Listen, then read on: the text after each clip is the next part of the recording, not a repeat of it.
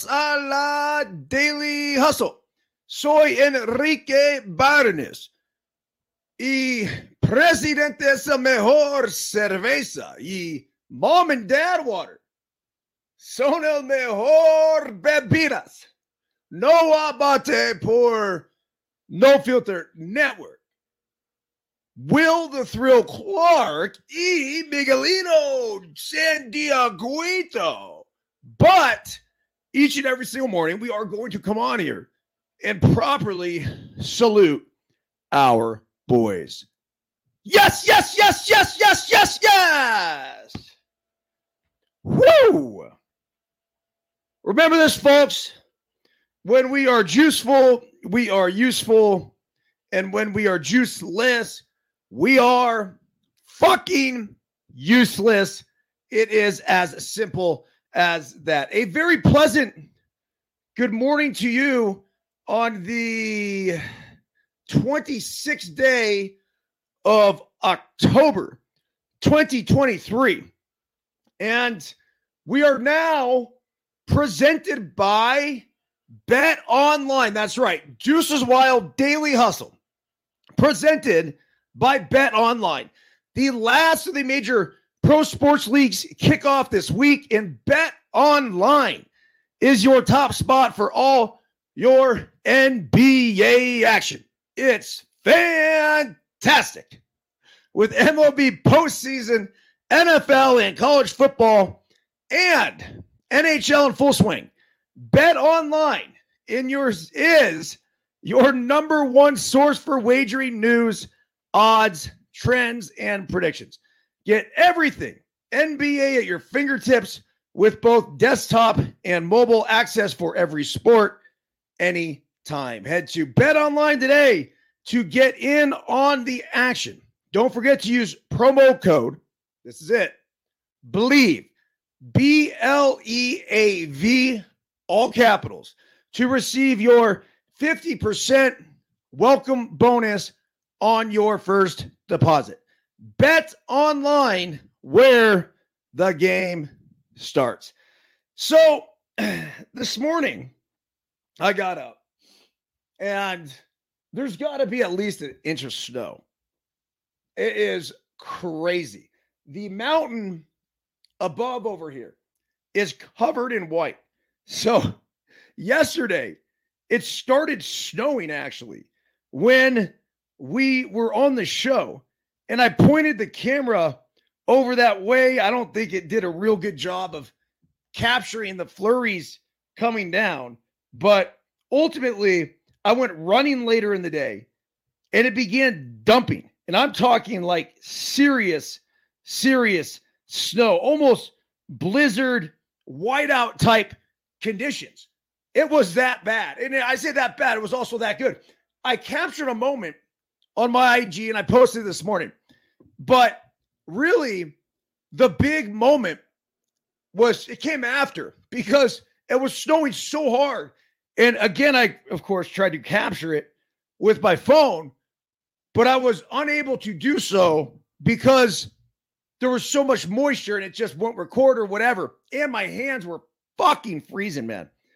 So anyhow, here we go with today's Daily Hustle email that just went out this morning. Buenos dias. Today is Wednesday, October 26, 2023. It is currently 25 degrees, probably a little warmer now. Yeah, it says 34. But in Truckee, California, and No Filter Network resident meteorologist Stormy Burns is reporting that we received at least an inch of snow yesterday. Daily Hustle quote of the day: the human race has one really effective weapon. Anybody? Laughter. Daily Hustle translation: we all take shit way too seriously. Most of the reason why this is the case is because we believe we are the center of the universe, and the world should be revolving around us and all of our problems, needs, and desires. Meanwhile, the truth of the matter is everyone has their own issues, and nobody gives a fuck about 99% of our petty little problems. So we might as well get over ourselves, put a smile on our face, and move on. During my life, I feel like I've dealt with a multitude of heavy things: deaths, disappointments, rejections. The most people would consider no laughing matter. Yet, there are two main things that have repeatedly proven to be the ultimate healers that have inevitably helped me charge forward with my life: time and laughter. As Kowalski and I have taken on plenty of over-the-top epic endurance adventures, we have found ourselves vulnerable and compromised in countless occurrences. Just to name a few, over the years, we have had a run-in with a mountain lion, a great white shark encounter. We became lost in the desert with no water and got ourselves stuck on top of a mountain without proper gear, rapidly falling darkness and below freezing temps. In each case, we used humor as our way out, whether it was, "Here, little kitty, here, little kitty," calls to the lion, singing "Baby Shark," or preparing and reciting each other's eulogies. We attacked what appeared to be pretty dark situations with light humor and literally laughed our fucking way out of it. This all said, next time we find ourselves in a tough spot with our backs seemingly against the wall, let's make sure we pull out Mark Twain's weapon of choice. See ya, EB. So, yeah, look, this one, I'm trying to get my mic straight here, by the way. Kind of a funky little setup.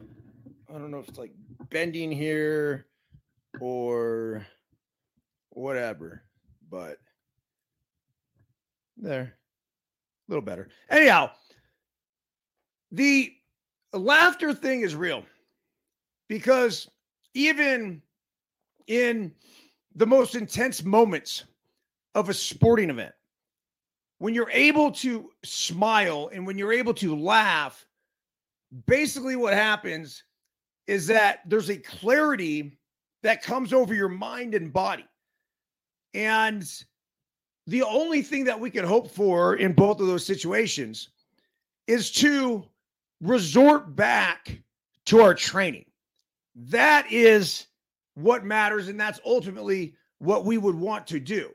So, for example, Joe Montana was about to drive down the field to attempt a game-winning touchdown that they needed over the Cincinnati Bengals in one of the early Super Bowls that the 49ers were in. As they had, I don't know, I think it was like 90 some odd yards to go. Joe's sitting there in the huddle with Harris Barton and John Taylor, Jerry Rice, and the rest of this crew. And he said he could feel the tension. But here's Joe. He looks into the crowd and he sees John Candy. And he goes, "Hey, isn't that John Candy over there?" And Harris Barton tells his story just so perfectly. And everybody all of a sudden looks over. It's like, "Oh, yeah, that's John Candy. All right, cool. Let's go." And then he drove them down the field, hitting John Taylor in the back of the end zone for the game winner. So basically, what I'm trying to say is that in the height of whatever situation we could think of,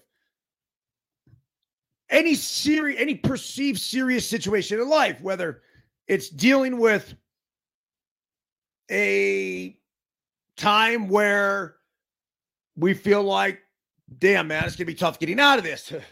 Top of the mountain thing, that was Mount Lemon. I'm not talking to you, Siri. Jeez. It was Mount Lemon. And Kowalski and I had ridden our bikes up to the top, and we were stuck.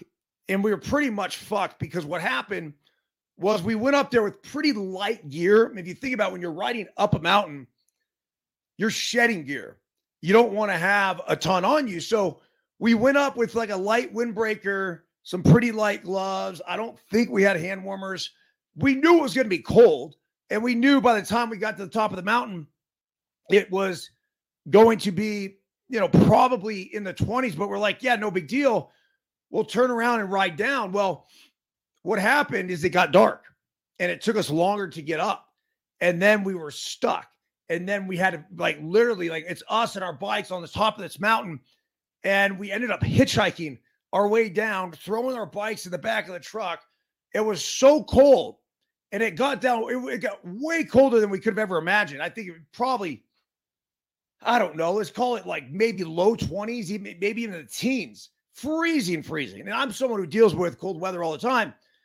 But we had to wrap ourselves up in these meat freezer bags, I guess what they were. I'll never forget it.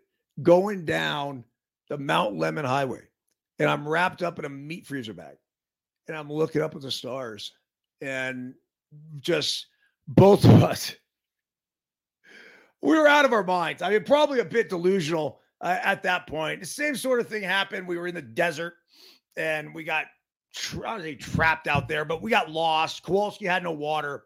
I actually did.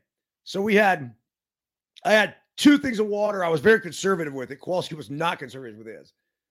So I gave him one of my waters while I took the other one and ran back. But before that, it was like, fuck, man, we think we're going this way. We're not positive that we're going this way, but let me try to go get some more water and then come back and backtrack and get Kowalski, because at this point he was trying to conserve energy. He didn't want to run. And I didn't blame him. I'm like, look, dude, just hike out, do everything you can to hike out. I'll go get the water. So, these are pretty dire situations. And, honestly scary at times, but the only, look, we could deal with them with panic. We could deal with them in a way that is only going to make it worse. Or we put a smile on our face and start cracking jokes and give each other's eulogies. That's exactly what happened. All right. There was this story here about an Alabama man who walked 4 hours round trip to work for 12-hour night shifts. And I guess this guy every day would go back and forth. It says, for the past 5 years, Ernest Chandler has trekked 2 hours to work and 2 hours back because he didn't have a car. The 53-year-old home in Decatur, Alabama is about 5.5 miles from his environmental cleaning job, where he drives a water truck and works 12-hour shifts 7 nights a week. It says, though, Chandler sometimes got rides from coworkers or friends. He often found himself making the 4-hour round trip walk in good weather and bad. Chandler's long commutes will now be a thing of the past after a trusted friend and coworker decided to give him a life-changing gift, a car. The men shared their heartwarming story with USA Today on Tuesday. So, yeah, pretty cool gift. Pretty cool gift. I reserve judgment a little bit because, hey, look, a couple hours of walking, 4 for him during the day, to and from. I think that's good for you. What are we doing? I hope he takes the car, and I hope he keeps walking. I really do. I'm going to stay optimistic that this guy has fallen in love with the whole walking thing. And if that's the case, then he'll take the car, but he's going to continue to make the trek. people act like that's a bad thing, like poor him. It's like, fuck you. Get your steps up, man. I think poor everybody else. Appreciate the gift. Fantastic gesture. 100%. But at the same time, I don't know. All right, so there was another thing that Will Cope sent me this morning. Will, I used to work with at MLB Network. And he's like, yo, did you see this? Harvey Lewis has won Big Dog's Backyard Ultra, one of the most impressive athletic accomplishments ever. Here's how it works. Competitors run a 4.16 mile loop every hour over hilly terrain. If they complete their lap in under an hour, they can use the remaining time to eat, drink, sleep, and recover. However, they must begin the next loop at the start of the next hour and keep repeating this until they can't continue any longer. The race has no set end and finishes when only one person is left able to run, the rest having pulled out through exhaustion, injury, or lack of sleep. But here's the craziest part. This year's race went on for 108 hours. That means Harvey Lewis ran 4 miles every hour for nearly 5 straight days. 108 hours of running, 450 miles covered. This is a new world record. At one point, it says he was taking 60-second naps before starting his next lap. That's absolute insanity. Yes, it is. I mean, I have a tough time wrapping my head around this one. Now, the interesting thing is that when I did the 24-hour world record of golf thing, we actually had a similar distance. It was a little more, but my goal was to complete around an hour. And I knew if I could stay on that pace, I would be able to break the world record. Now, it was a little bit longer, and obviously I was only going for 24 hours. So this guy didn't play golf through all of this, but he did run through all this and just kept going and doing that for 5 straight days. I don't know. I mean, I guess there were times where I would come in and say my first round was 41 minutes. I had 19 minutes to do whatever I wanted to do. The question is, did he have to start the next lap on the hour, or is he able to stay ahead of it? I don't know. It sounds like he almost had to wait for the next one to start the loop. And then if he came in for 59 minutes, he would get 1 minute off, and that's it. And if he came in anything better than that, wild feat. And once again, pushing the boundaries of what is possible for the human body.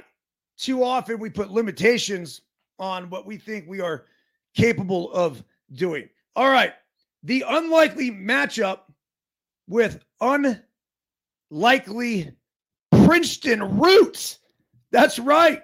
Texas and Arizona each made incredible turnarounds to reach the Fall Classic and have front office roots in the Princeton baseball program.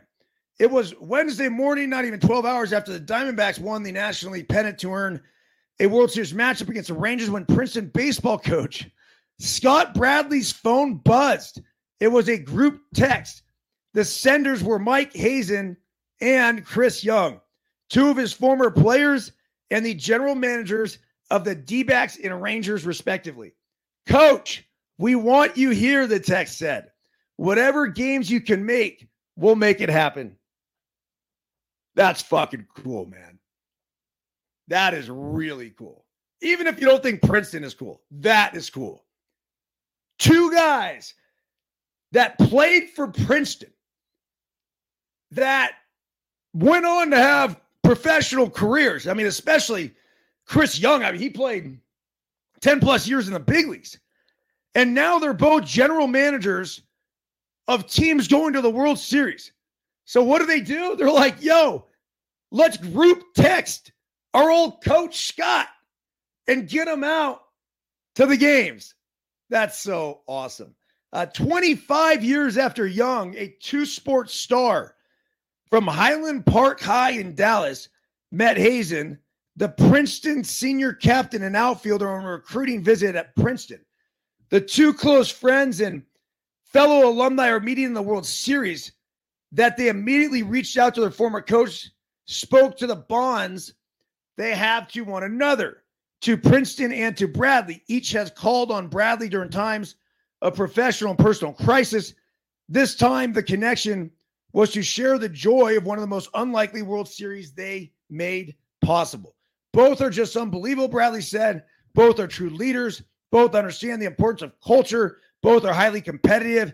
And both are regular, everyday guys who understand people and how important that is in this game. Jeez. All right.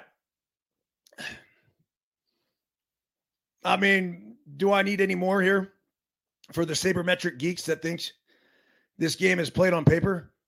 This is the Princeton head coach. This is two guys that went to Princeton.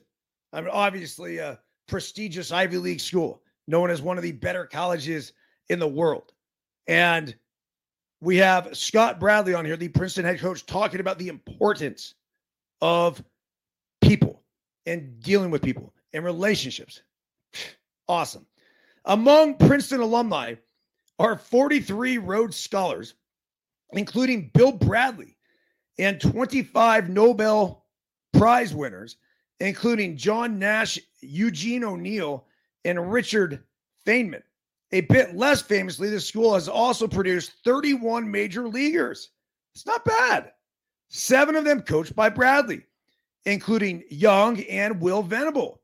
Now the Rangers bench coach. I was going to say, Will Venable, he's got to be getting a job here shortly. Like really shortly. Probably the guy they're grooming to take over for the Rangers. So you got to imagine Boch will be there for a couple more years, but then this is going to be Will Venable's job. Since baseball began at Princeton in November of 1864, as the school's first varsity sport, the university has produced 97 professional baseball players. Hazen and Young are among the 43 coached by Bradley. Young with the 2015 Royals and Mo Berg with the 1925 Senators are the only Princeton players to appear in the World Series. Berg later became a famous World War II spy for the Office of Strategic Services. Now, 2 Princeton alumni are in the World Series as general managers who pulled off 2 of the most stunning pennant-winning turnarounds in modern times. Over the 2 seasons entering this year, Arizona and Texas had lost more games than every team except Washington and Pittsburgh. Just 2 years ago, the Diamondbacks lost 110 games in Hazen's 5th season running the team, and the Rangers lost 102 in Young's first with Texas. We've been texting back and forth throughout the postseason. Young said of Hazen, we missed playing together at Princeton by 1 year, but he was one of the first guys I met on my recruiting trip. I could not be happier for him, especially after all he's been through. Hazen lost his wife, Nicole, to breast cancer August 4, 2022. Wow, I didn't know that. What Mike has done is Nicole battled her illness. It just breaks my heart thinking about it. What he and his boys went through, Bradley said. Hazen was Bradley's first captain. A former 9-year Major League veteran, Bradley took over the Princeton program in 1998. I had been an assistant at Rutgers, and Mike caught my eye, Bradley said. Just the way he did things, you could see he was a dynamic leader. He was my first captain his senior year. He was a terrific player. I wasn't that far from playing, and I kept calling up local scouts. Where are you guys? He throws left, bats right outfielder, who was a phenomenal base runner with tremendous leadership qualities. It was my first team, and it was important to build a culture. There were times when something would happen on the field, and I would start walking over to talk to someone, and Mike would put his arm up in front of me to stop me and say, I got it, coach. He knew when to take someone aside. He would tell me, you and I are going to the dining hall. Let's talk. Oh. The Padres drafted Hayes in the 31st round of 1998. So basically he's my age. He played 2 seasons in the low minors before an arm injury prompted the Padres to release him. Hazen called Bradley. Coach, I just got released. Hazen said, I don't know what to do. Hazen didn't want to go home to Massachusetts. He wasn't sure if he was truly done playing. Why don't you come here, Bradley said. Hazen moved in with the Bradley family. He continued to work out in case another opportunity arose. After a short while, Bradley called up Peter Gammons, the baseball writer. Peter, I've got a kid here from Abington, Mass, Bradley said. He just got released by the Padres. He's got a great baseball IQ and wants to stay in the game. Said Gammons, for a few $1,000, he can go scout the Cape Cod Summer League and give me reports on players there. How about Gammons? Wow. That's how great Gammons is. Gammons just won his reports. That's why he was always hanging around the Cape. Hazen took the gig. After 3 weeks, Gammons called Bradley. You ought to see these reports, Gammons gushed. They're amazing.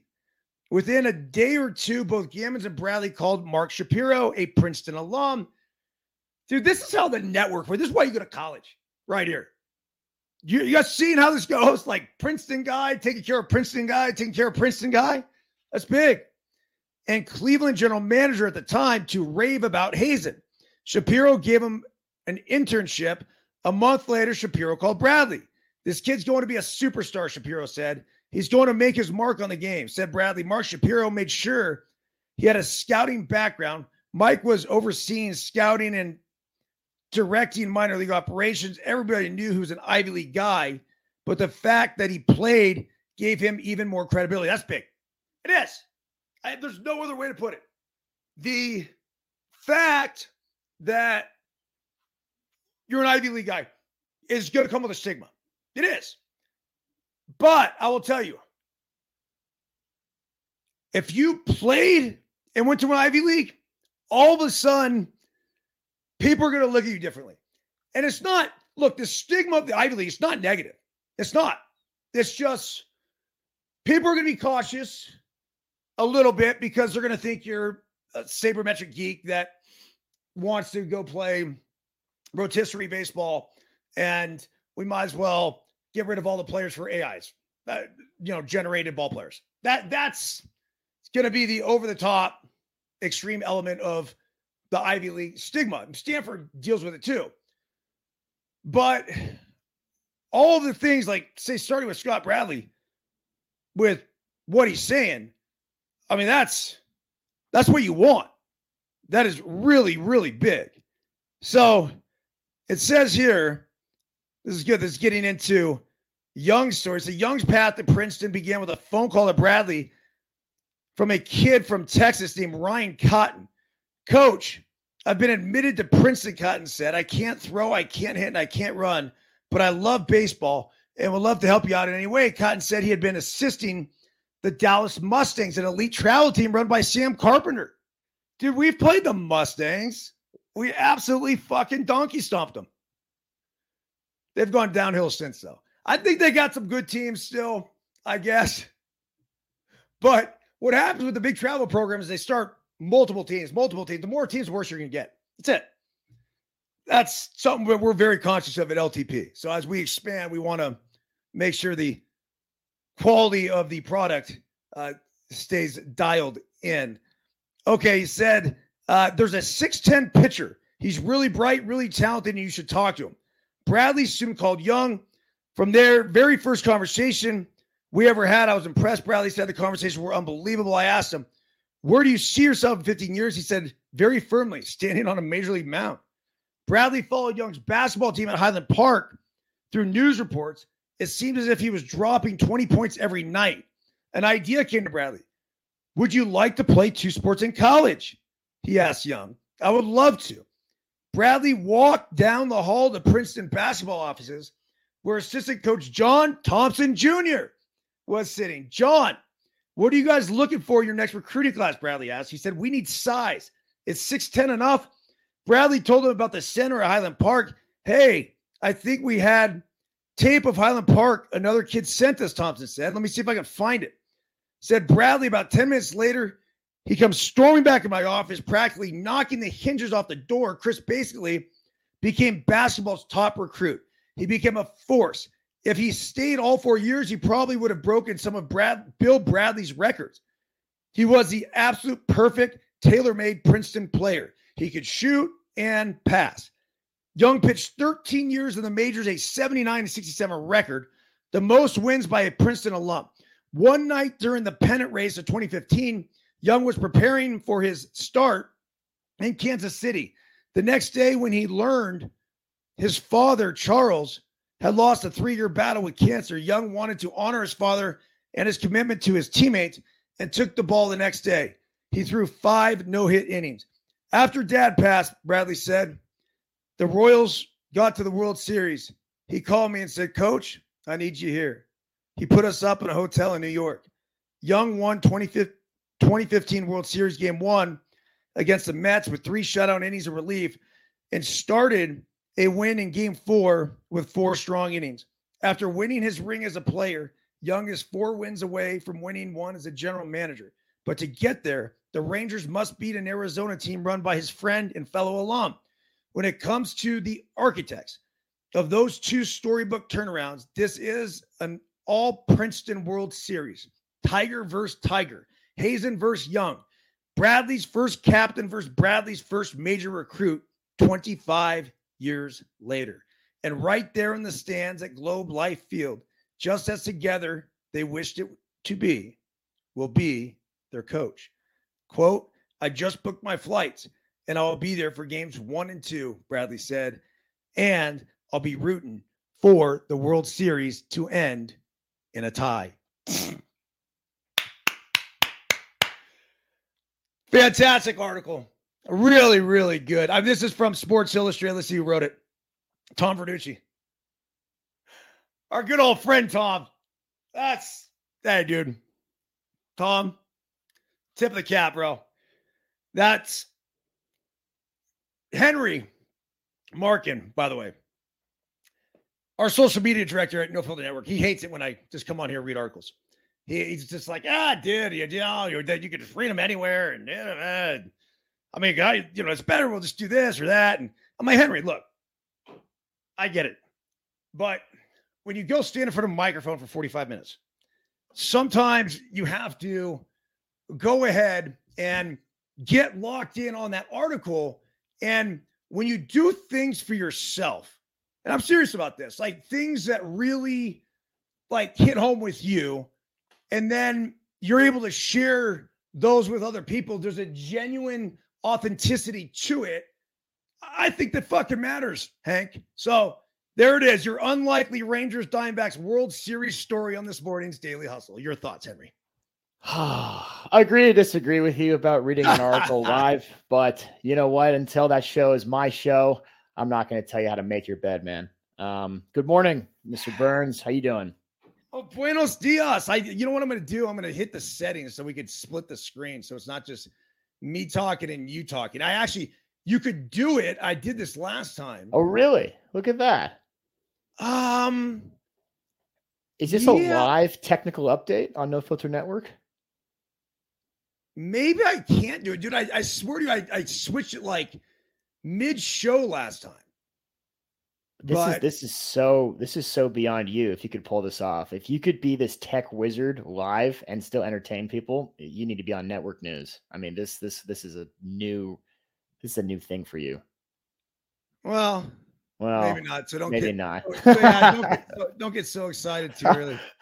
All right, I'll put the flowers back. So, my thoughts on the World Series. I'm with you, dude. I'm very much of the opinion that baseball is awesome when you have 2 teams limp into the playoffs and they're squaring off in the Fall Classic. I think that is like the best thing about postseason sports. I don't need the 1 seed playing the 1 seed in this like textbook chalk finals. I kind of like when things get ugly and things get scrappy because that's like what sports are all about.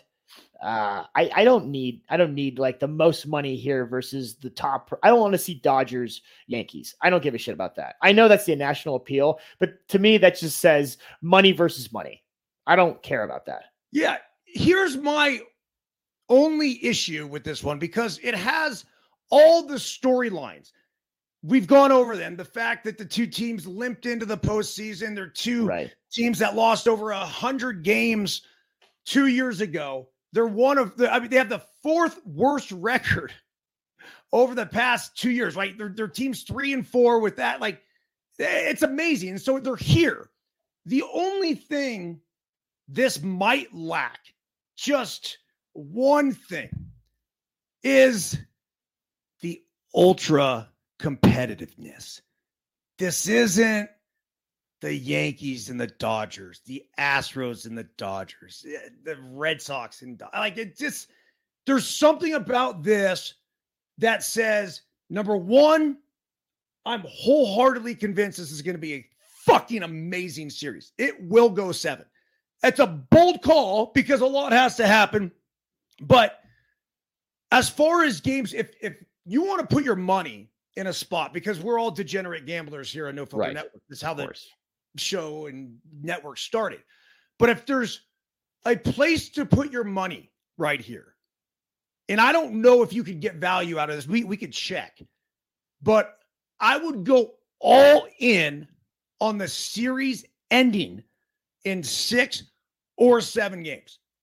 Now, you would probably have to pay like 2-1. Does that make sense? So you probably have to put 200 to win 100 on that bet. But if there's one sure bet heading into the World Series, that is it. I couldn't tell you who's going to win it. I don't have a strong opinion one way or another. I couldn't tell you if it's going to go 7. That's a tough thing to guarantee. But to say that it will go 6 or 7, oh my God. Like, I can confidently say there is a 90% chance this thing sees at least 6 games. I think I'm with you. I'm ready to say Rangers in 6, just because Bochy is God tier. I don't know enough about Torey Lovullo. I know you love the dude. I know you ripped me in half when I came on that one time. We were talking managers, and you pretty much introduced me to how good Lovullo is as a manager. I just don't see how you can beat Bochy right now. He is absolutely in his bag. The players are reaching new heights. Creed playing after every time Adolis Garcia hits a fucking nuke. That there's something spiritual happening in Arlington right now. I think maybe it goes 6, maybe because of a fluke walk-off or something in Arizona at the Snake Pit. But give me Rangers in 6. How about that? I like that. I just believe that it'll be tough for the Rangers to go in and say take 2 out of 3 in Arizona. So in order for them to get it done in 6, they basically would have to sweep the first 2 at home and then go in and get one more game, then finish it off, get one game in Arizona, and then try to finish it off back at home. I just think that the home field thing has proven to make little fucking difference here in the postseason. It hasn't mattered. The Diamondbacks obviously winning those last 2 games in Philly. The Astros couldn't win a fucking game at home in the postseason, yet they couldn't lose on the road. So we'll see what happens here. But the Rangers, I think it's going to be a fun series. One that there's 2 teams that haven't. Look, the Diamondbacks 0-1, so it's 22 years. The Rangers, it's been 12 years. The question is this, and we brought this up and we've tweeted about it. We've made reels about it. Is how low are the ratings going to be? Fox is doomed, dude. Like there's no way that they're going to compete with football, and now they got basketball going on. Like they might be the last dog at the bowl. I hate to say it. I mean, even hockey is getting this massive appeal with the Frozen Frenzy and our boys at Snipes and Stripes. There's like 5 different things going on. in the sports world right now. And I don't think this is a priority for a lot of people, unfortunately. What if you're a baseball fan, though?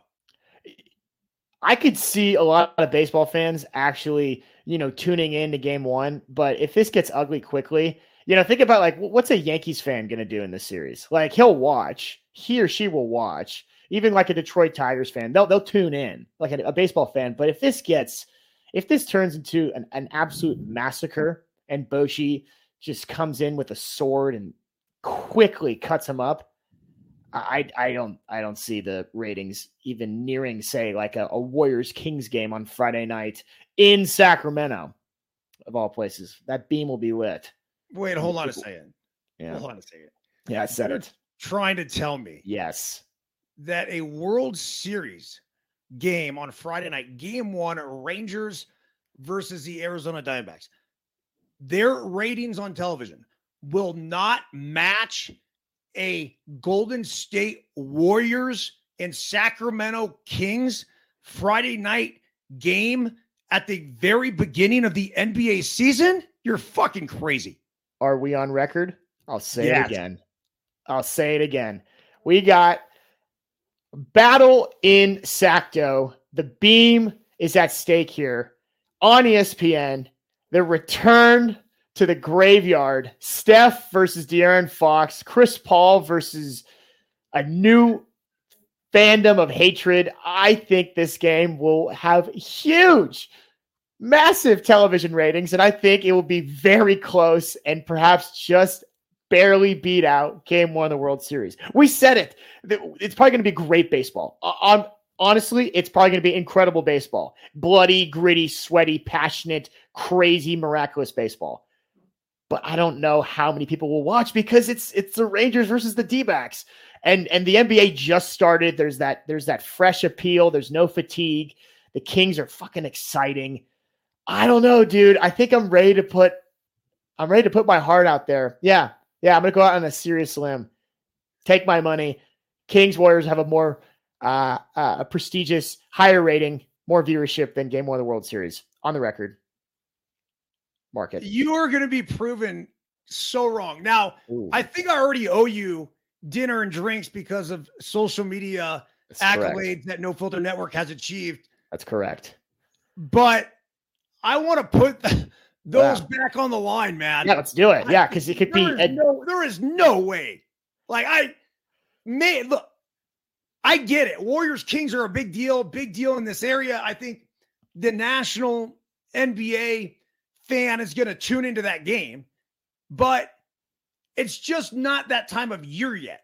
There's no way it's going to outrate a fucking World Series game. You know what? I'm with you. Let's bet. Let's put my steak dinner on the line. Let's make this 2 nights of Ruth Chris, freaking platter of lobster on the side. If I win, it's going to be a massive spread. If you're right, then we're back to getting scrappy in Nashville and seeing who's buying drinks. But I think I got this one, and I think you're going to be in a massive dinner debt to me.